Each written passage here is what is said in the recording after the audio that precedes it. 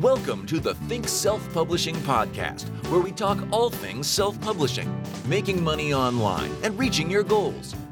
If you enjoy the podcast, make sure you sign up for the free video seminar, Confessions of a Self-Publisher, and discover 7 powerful rules for publishing in today's competitive marketplace. Go to thinksp.net/confessions to join. Now here's your host, James, and let's get started with the show.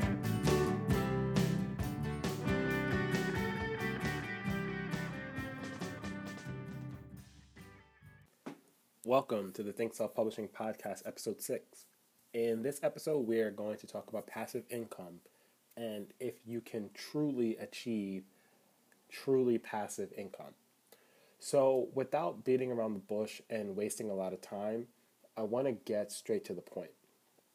In my opinion, truly passive income does not exist if you are going to start a business for yourself. So my definition of passive income is a fixed amount of money that you would receive on a consistent basis, over a certain amount of time, with no work involved in continuing to make that money or maintain that level of money. So personally for me, I don't think this exists, right? I don't think it's possible for you to start a business, make a certain amount of money, every month or every couple of weeks, and then maintain that same amount of money with no work. I don't think that's possible, So anyone listening to this, if you have an example of a truly passive business that requires absolutely no work, to maintain the income that the business makes, I want you to give me an example, and I would really like for you to post a comment below or leave a review and tell me, show me, give me an example, explain to me what this business is, Because personally, I really don't think it's possible if you're going to start a business for yourself, I would argue that the only types of passive income that you can make is really like a fixed income from the government, like a pension or maybe like dividend payments from like stock purchase. But if you're going to start your own business, I don't think that there's a such thing as passive income. So rather than saying passive income, I like to say fairly passive income, which to me means generating a predictable amount of money over a certain period of time with a minimal amount of work to maintain that income. Self-publishing as I teach it, self-publishing as I know it, self-publishing to me is an example of fairly passive income, not completely passive income, Because no matter what, no matter how you self-publish, there's always going to be work involved in maintaining your income doing this, Now, I don't want to scare people away and make it seem like there's so much work involved in maintaining a certain level of money, because that's not true, right? The work with self-publishing can be minimal, So after you've built up a large number of books in your account, the work you would have to put in every week to maintain the amount of money you're making, it's going to be minimal, right? Depending upon how you do it. But for me, I found that 2 to 5 hours a week of work is enough to maintain the amount of money you're making with self-publishing. So in my opinion, I would classify this type of a business where you're putting in 2 to 5 hours a week of work to maintain the money you're making.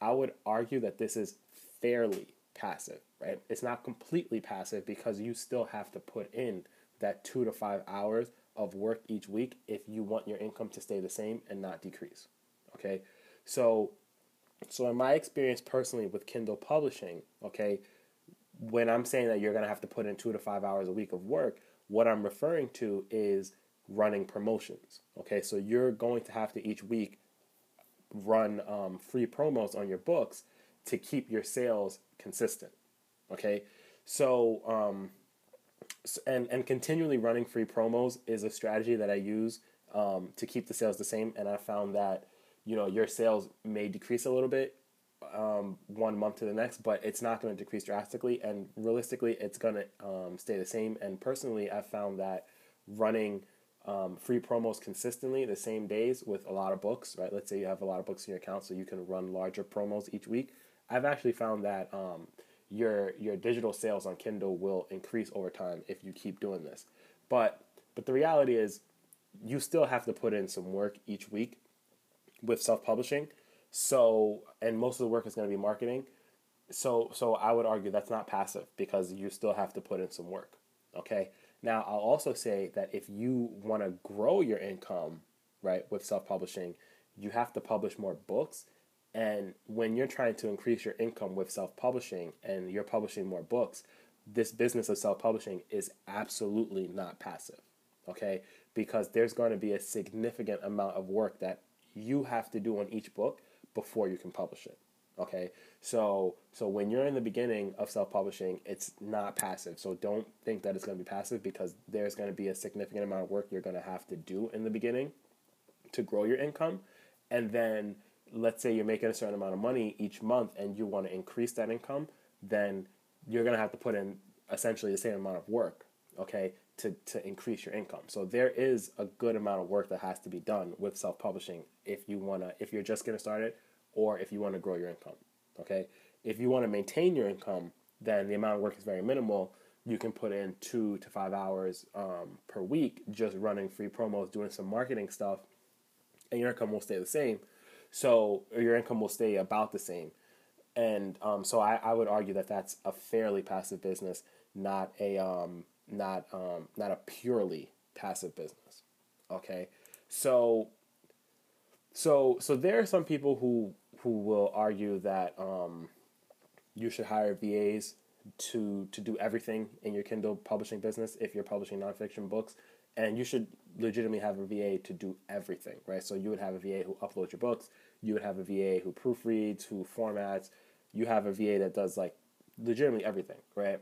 So some of these people might hear this and say, oh, well, that's passive, right?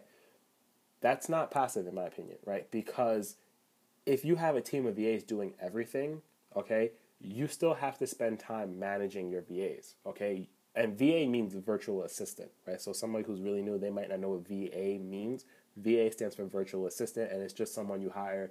You give them a specific task. They have to do that task each week, and you're going to pay them each week, okay? So there's some people who argue, if you're self-publishing, you should hire VAs to do everything in your business. And, if you did that and you hired someone to do everything, then it would be passive, okay?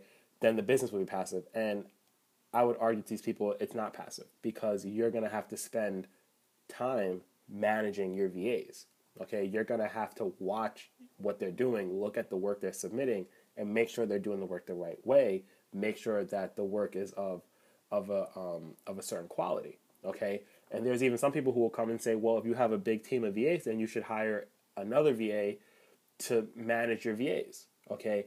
And in my opinion, I would say hiring a VA to manage other VAs, I would say that's a waste of money because in my opinion, the reality is if you have a team of VAs and you give them clearly defined jobs and clearly defined responsibilities, you shouldn't need to hire someone else to manage them, in my opinion, because the amount, if their jobs are clear, then you should only have to put in a few hours per day or a few hours per week to just check their work and make sure everything is, and make sure they're following just the guidelines that you've set. Okay, so to hire a VA to manage your VAs, I think that that's a waste of money. And then even then, it's still not passive because you still have to watch your manager and you have to check.